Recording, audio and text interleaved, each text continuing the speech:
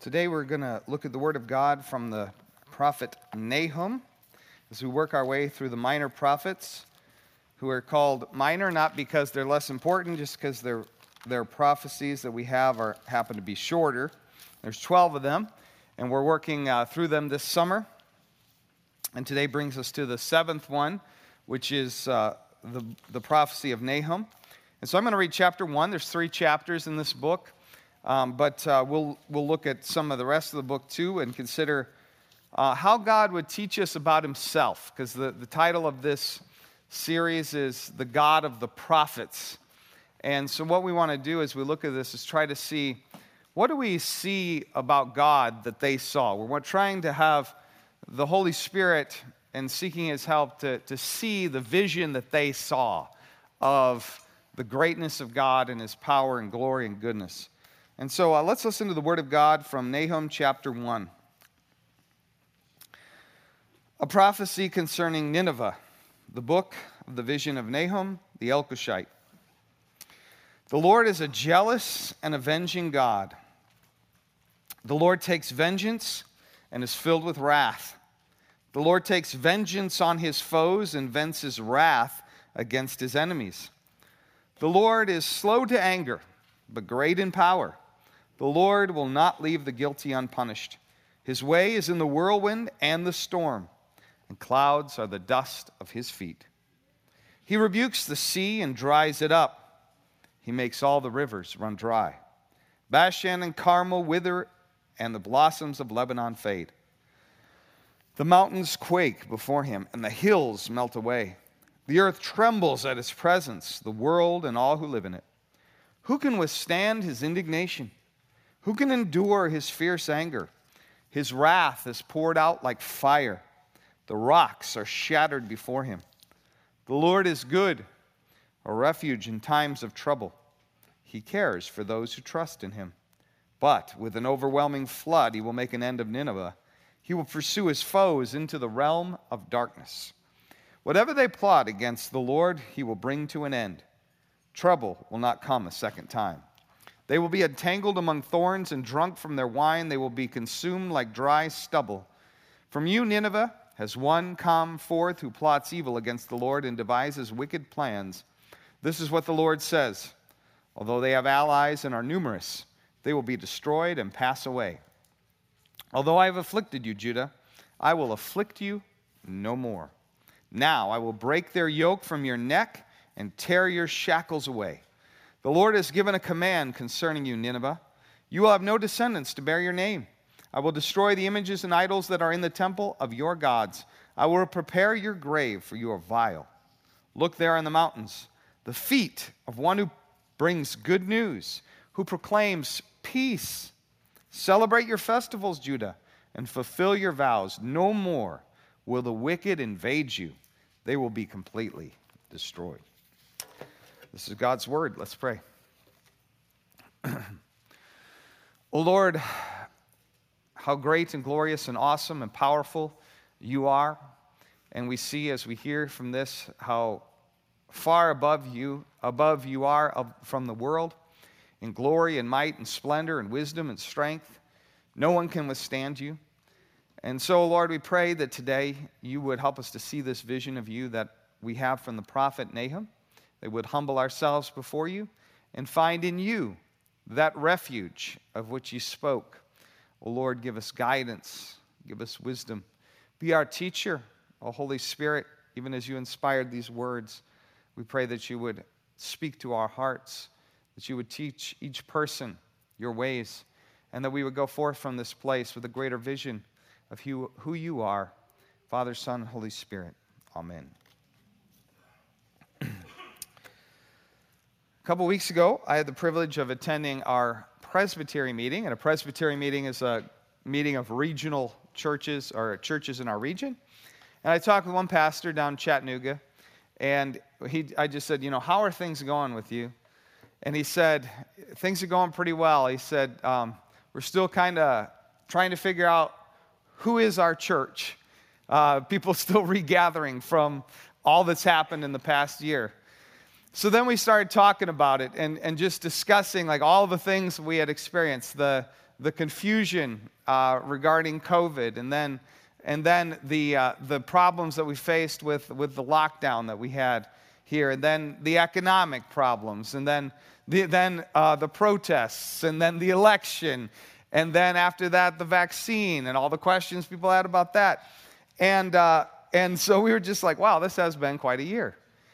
And the question that I want us to consider, though, here is, where do we go with all these struggles?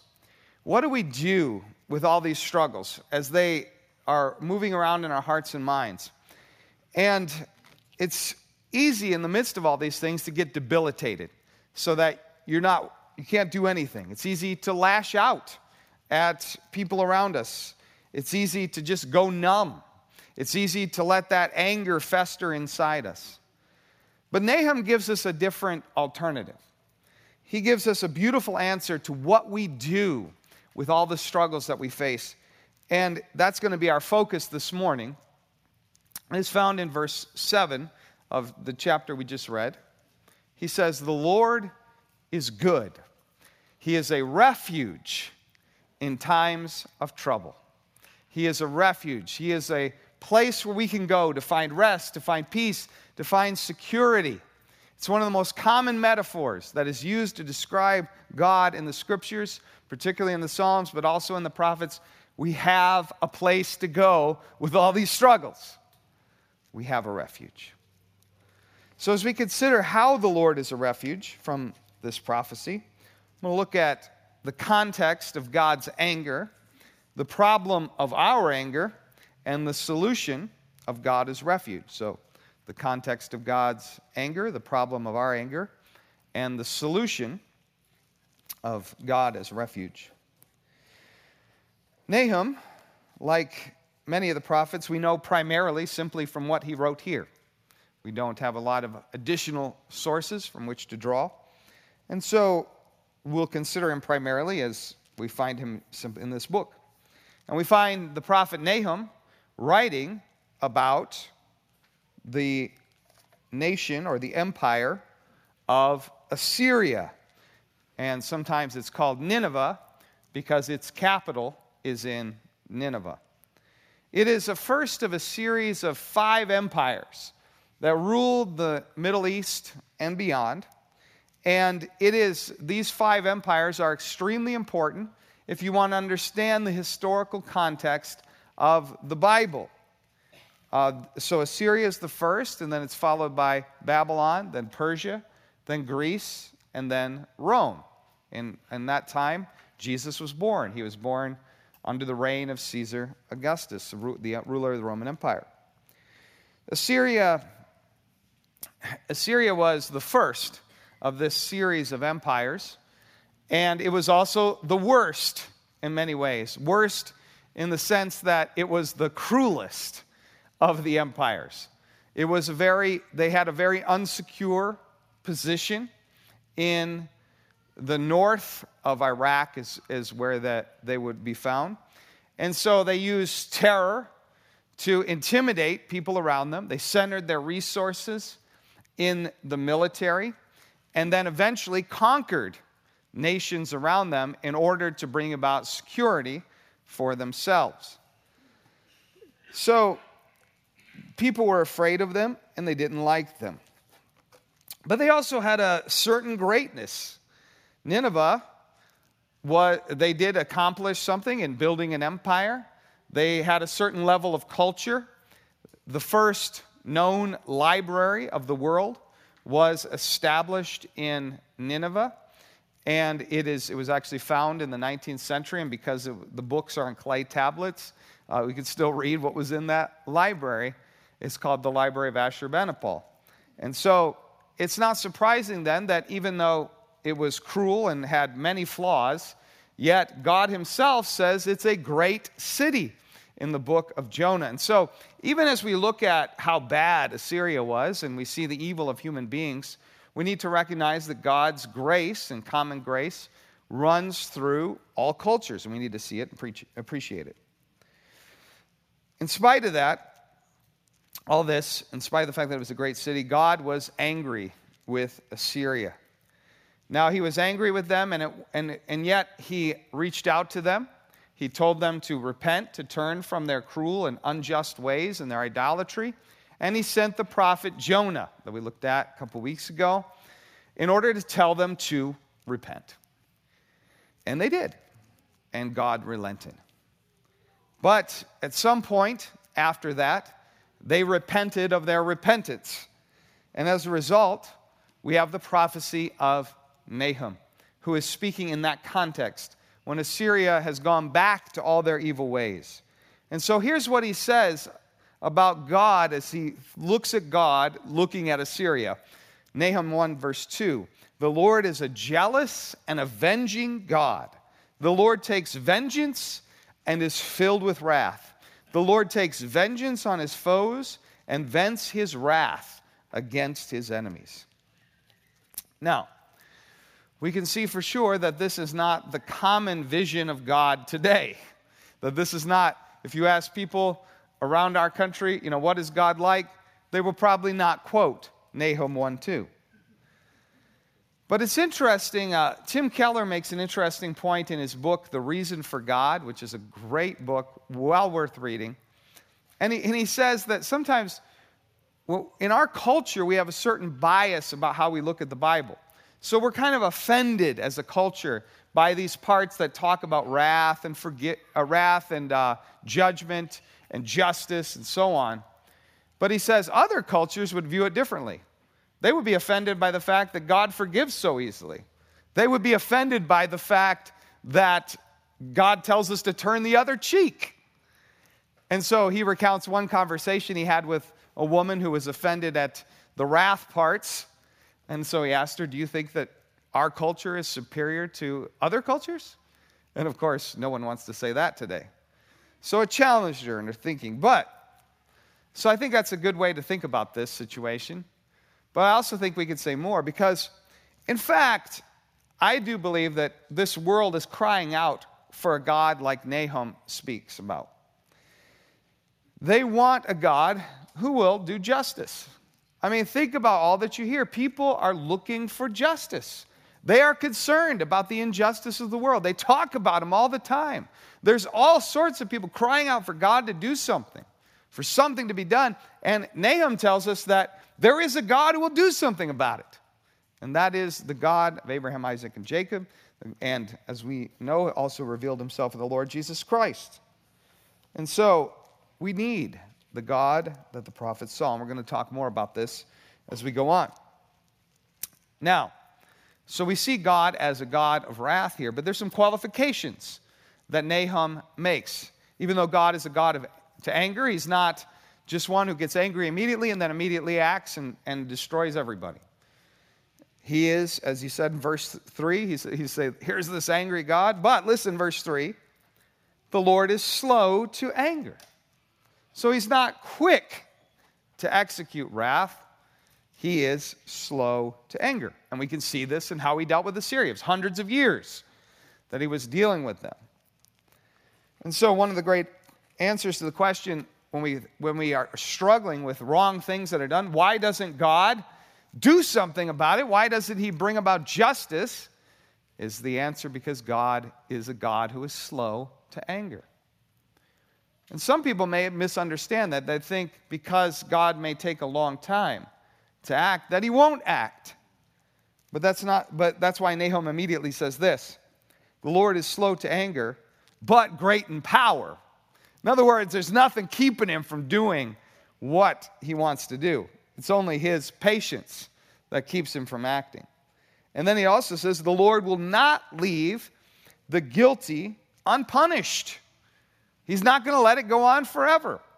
He will bring the hammer down in his own time. So it does not mean he's not weak, he's not unconcerned. And this was the question of God's justice is one that people had about Assyria. In fact, God says that he used Assyria in order to punish and chastise his own people. And so the great question of the prophets is, how, God, can you use this wicked nation to punish us, even though we kind of deserve it? And as the the answer came back clear in the words of Isaiah, "Woe to the Assyrian, the rod of my anger, in whose hand is the club of my wrath." In other words, judgment is coming on the rod of my anger. Or in the words of Nahum, God is good, a refuge in times of trouble. But with an overwhelming flood, he will make an end of Nineveh. He will pursue his foes into the realm of darkness. Now, in order for us to really appreciate this, well, let me just make a couple points first before I go on. As we think about God in this way, we need to keep a couple things in mind. One is that we as a nation, or whatever nation you're from, and I'm thankful we have people from quite a few different nations here today, representing the kingdom of God, which is from all tribes and all nations and all kingdoms. Whatever nation you're from, your nation and our nation should humble themselves. Because Assyria was powerful and mighty, and yet God is saying that's not going to help you. God's wrath comes against those who oppose him, and we need to be humble about that. He says, however powerful they are, he says, whatever they plot against the Lord, he'll bring it to an end. Doesn't matter how many resources they have, how many allies. Although they have allies and are numerous, they will be destroyed and pass away. So no one can stop the Lord. The mightiest of nations will fall. And it becomes very hard for nations as they come together to really reflect on their own lives. But we need to make an effort to do that on behalf of our nations, to humble ourselves before the Lord. But then secondly, we should also humble ourselves as individuals. We are dealing with a God who takes our sin seriously, who takes injustice seriously, who does bring judgment, and that should lead us to humility. It should lead us to repentance, and we should reflect on it a lot more than we do. Because not one of us can claim that we're going to have any more days than right now to stand on this earth. And the Lord may call us home to stand before the seat of judgment. And what will we say? Are we ready? That is a key point that we need to take into account. This is the God that each one of us has to deal with. Now, so as before we go on and kind of talk about God as refuge, what I want to do is kind of like take a step back and talk about anger in general, and particularly how it relates to us, because that's going to lead us back to why God is such a great refuge for us, okay? So first of all, anger is a powerful force in history. It is what moves nations to seek justice and to seek to do things in the life of the world. So think about 9/11 and the attacks on the Twin Towers. It brought about great anger in this nation. And what did that lead us to do? It led us as a nation to be involved in the Middle East for a couple decades, fighting wars that we're only now getting out of. And I'm not saying anything about whether that was right or wrong at this point. I'm just saying behind that is our emotion in response to 9/11. And so the point is this: anger is a big deal. And it's a powerful force also in the life of individuals. You can see this if you just talk to people at length. You'll find they have complaints. They're angry about things that people have done to them, the wrongs they've experienced. They're angry about the nation. They're angry about things that they see as wrong. People have a lot of anger. And so that's what leads us to think about God as refuge, as we'll get to in a minute. But let me say this. So anger is not bad. And we know that because God himself is angry. As it says, he has anger. And so God is good. And so we too are made to reflect his image. And so we have anger. Anger is really a God-given emotion that prepares us to respond to injustice and prepares us to overcome obstacles. So it's a good thing in and of itself. The problem is that our anger gets out of bounds and ends up being a destructive force rather than a force for good and righteousness. And so what we need to learn is to be angry like God while at the same time recognizing the difference between us and God. So let me flesh that out in 4 ways and give you 4 considerations or observations on anger that help you process it and lead us back to God as refuge. So the first is that we need to calibrate our anger to reality. Calibrate our anger to reality. This is one of the most important things I can say to you all, is that our emotions are not always the truth. We really feel them, but that doesn't mean they actually reflect reality. And if you can get that point, then you will be open to you will have a lot of avenues to transformation. The point is, when you feel anger, you want to look for the injustice. That's what happens when you feel anger. And so you pin it on something, somebody, somewhere. But the fact is, you may feel this emotion of anger, and there may actually be no injustice. So I know for myself, when I feel a lot of pressure, I can actually begin to feel anger. And I want to say, it's somebody's fault. But I know that that's actually not according to truth. And so we need to calibrate our anger to reality. God's anger is always according to truth. Our anger is sometimes according to truth. Second, we should be slow to anger.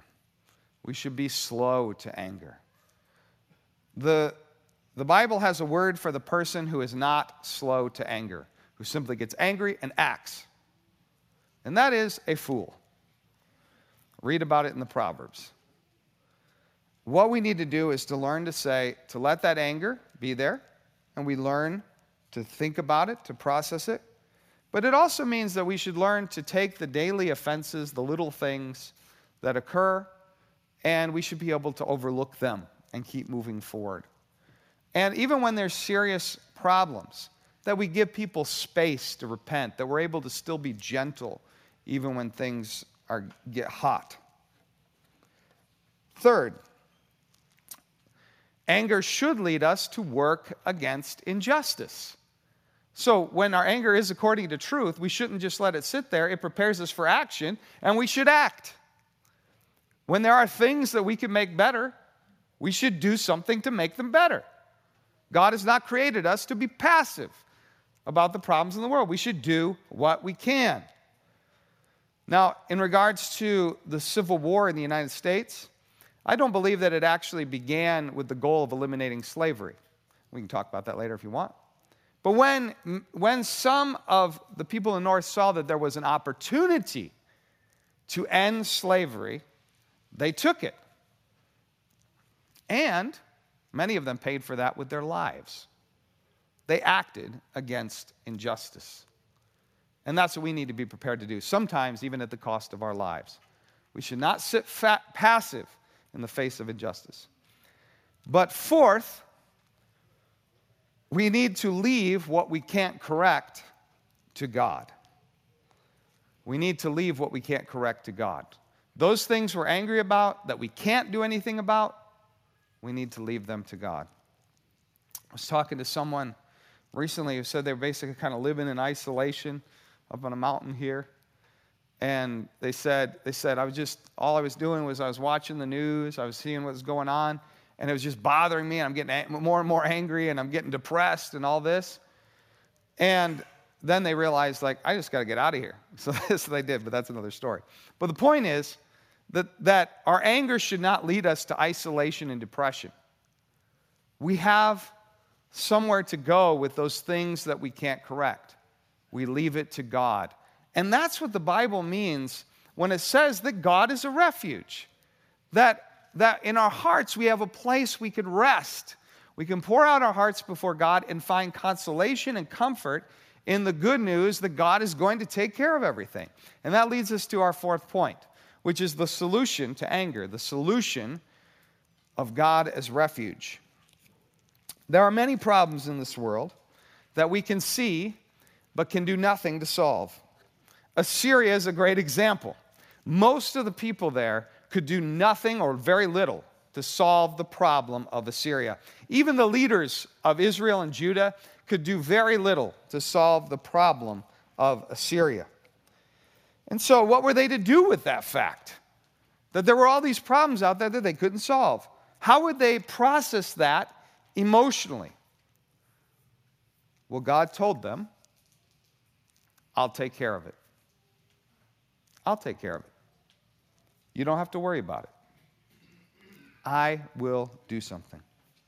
God was going to deal with Assyria, even though his people could not. And so God said to Assyria, I am against you. I will burn up your chariots in smoke, and the sword will devour your young lions.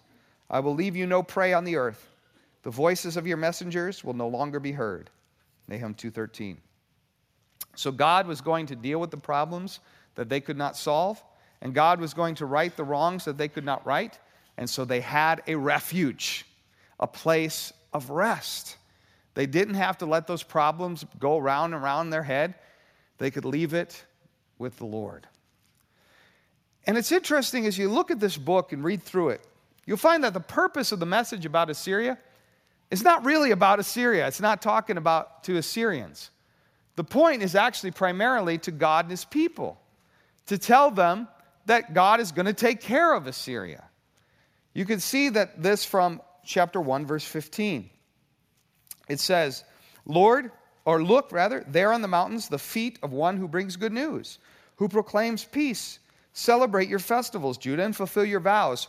No more will the wicked invade you. They will be completely destroyed. And what he's saying is, you all can keep worshiping, you can have the festival, because I'm going to deal with this issue.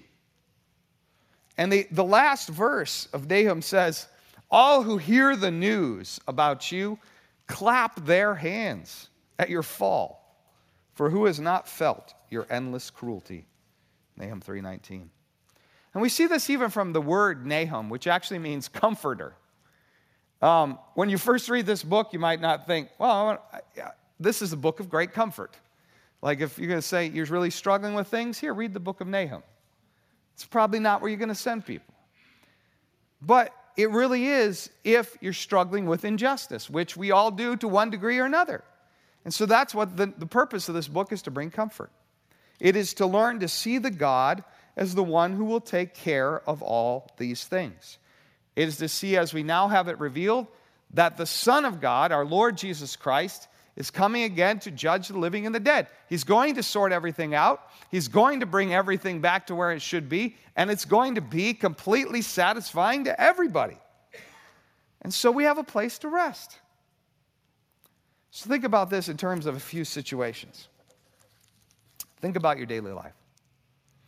What do you do when you find yourself getting more and more frustrated with what's going on? Throw things at the wall? Not me. No, I have done that. So, but that's kind of, what do? We got to find some sort of release, right? Shout at the person next to you. Blame your wife, blame your son, blame your daughter, blame your husband. What do we do with these frustrations? We have a place to go. We can remember that however frustrating life is, however many difficulties there are, God is going to sort it all out. We can find our refuge in him. Think about some bigger problems. Let's say you have a job where you're on top of the world. You're making all kinds of money. You're doing big things. Then you find out in your company that someone within your company is a criminal. And there's criminal activity going on in your company. And then they successfully pin it all on you so that you get fired, you lose your money, and you end up flipping burgers at McDonald's because that's the only job that you can get. That is going to make you angry. That's an injustice. Where are you going to go with that? We have a refuge, even in severe injustices like that. What about our children? We think about this. Probably one of the greatest injustices we can imagine is if someone were to take our children from us, whether living or killing them. We might find this happen in a more common situation in our nation in the case of divorce, when their parental rights are unjustly terminated. And they just go on, and they know their kids are there, and they want to reach out to them, and they can't because the government has said, you can't do this. Now, I think that's an injustice that will simply rip your heart out. And you might say, well, that's just so extreme. What do we do with this? Let me tell you. Read about Assyria. That's the sort of things that they were dealing with.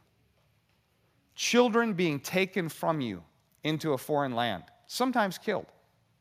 We're talking about real evil here, my friends. And this message is coming to people who had experienced things like that, things that would tear your heart out. And he's saying that even in the deepest, darkest, most awful things we can imagine, there is a refuge. And it doesn't say it's all okay, like it doesn't matter. It says God is going to sort this out in a way that will make all things right, that will restore all things, and that will be completely satisfying. We have a refuge, no matter where you've been, no matter what's happened. Now, it's not easy for our hearts to go there. Read the Psalms.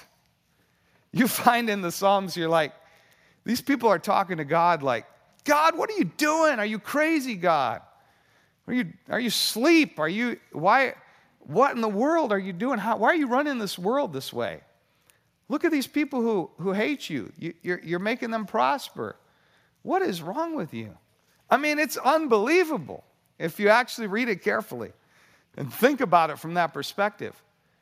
But the point is, they're taking their emotions and they're wrestling with them where they should before the Lord. And so you also find in the Psalms not only the wrestling with the hard things of life, but also the victory of faith that sees that God is a refuge, that can say, why are you downcast, O my soul? Hope in God, for I will yet praise him.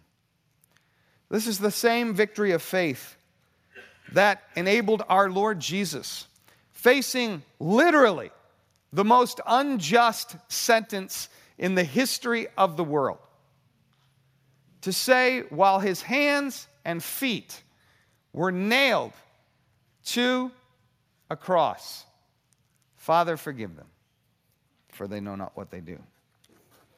Jesus took refuge in his Father.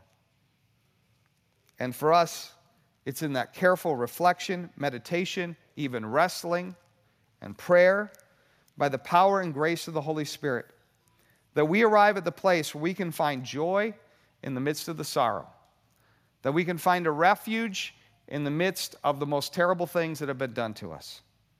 That's the vision of the prophets. That was their affirmation. In the midst of a world full of evil injustices like those of Assyria, that they could say, the Lord is good, a refuge in times of trouble. He cares for those who trust in him. Amen.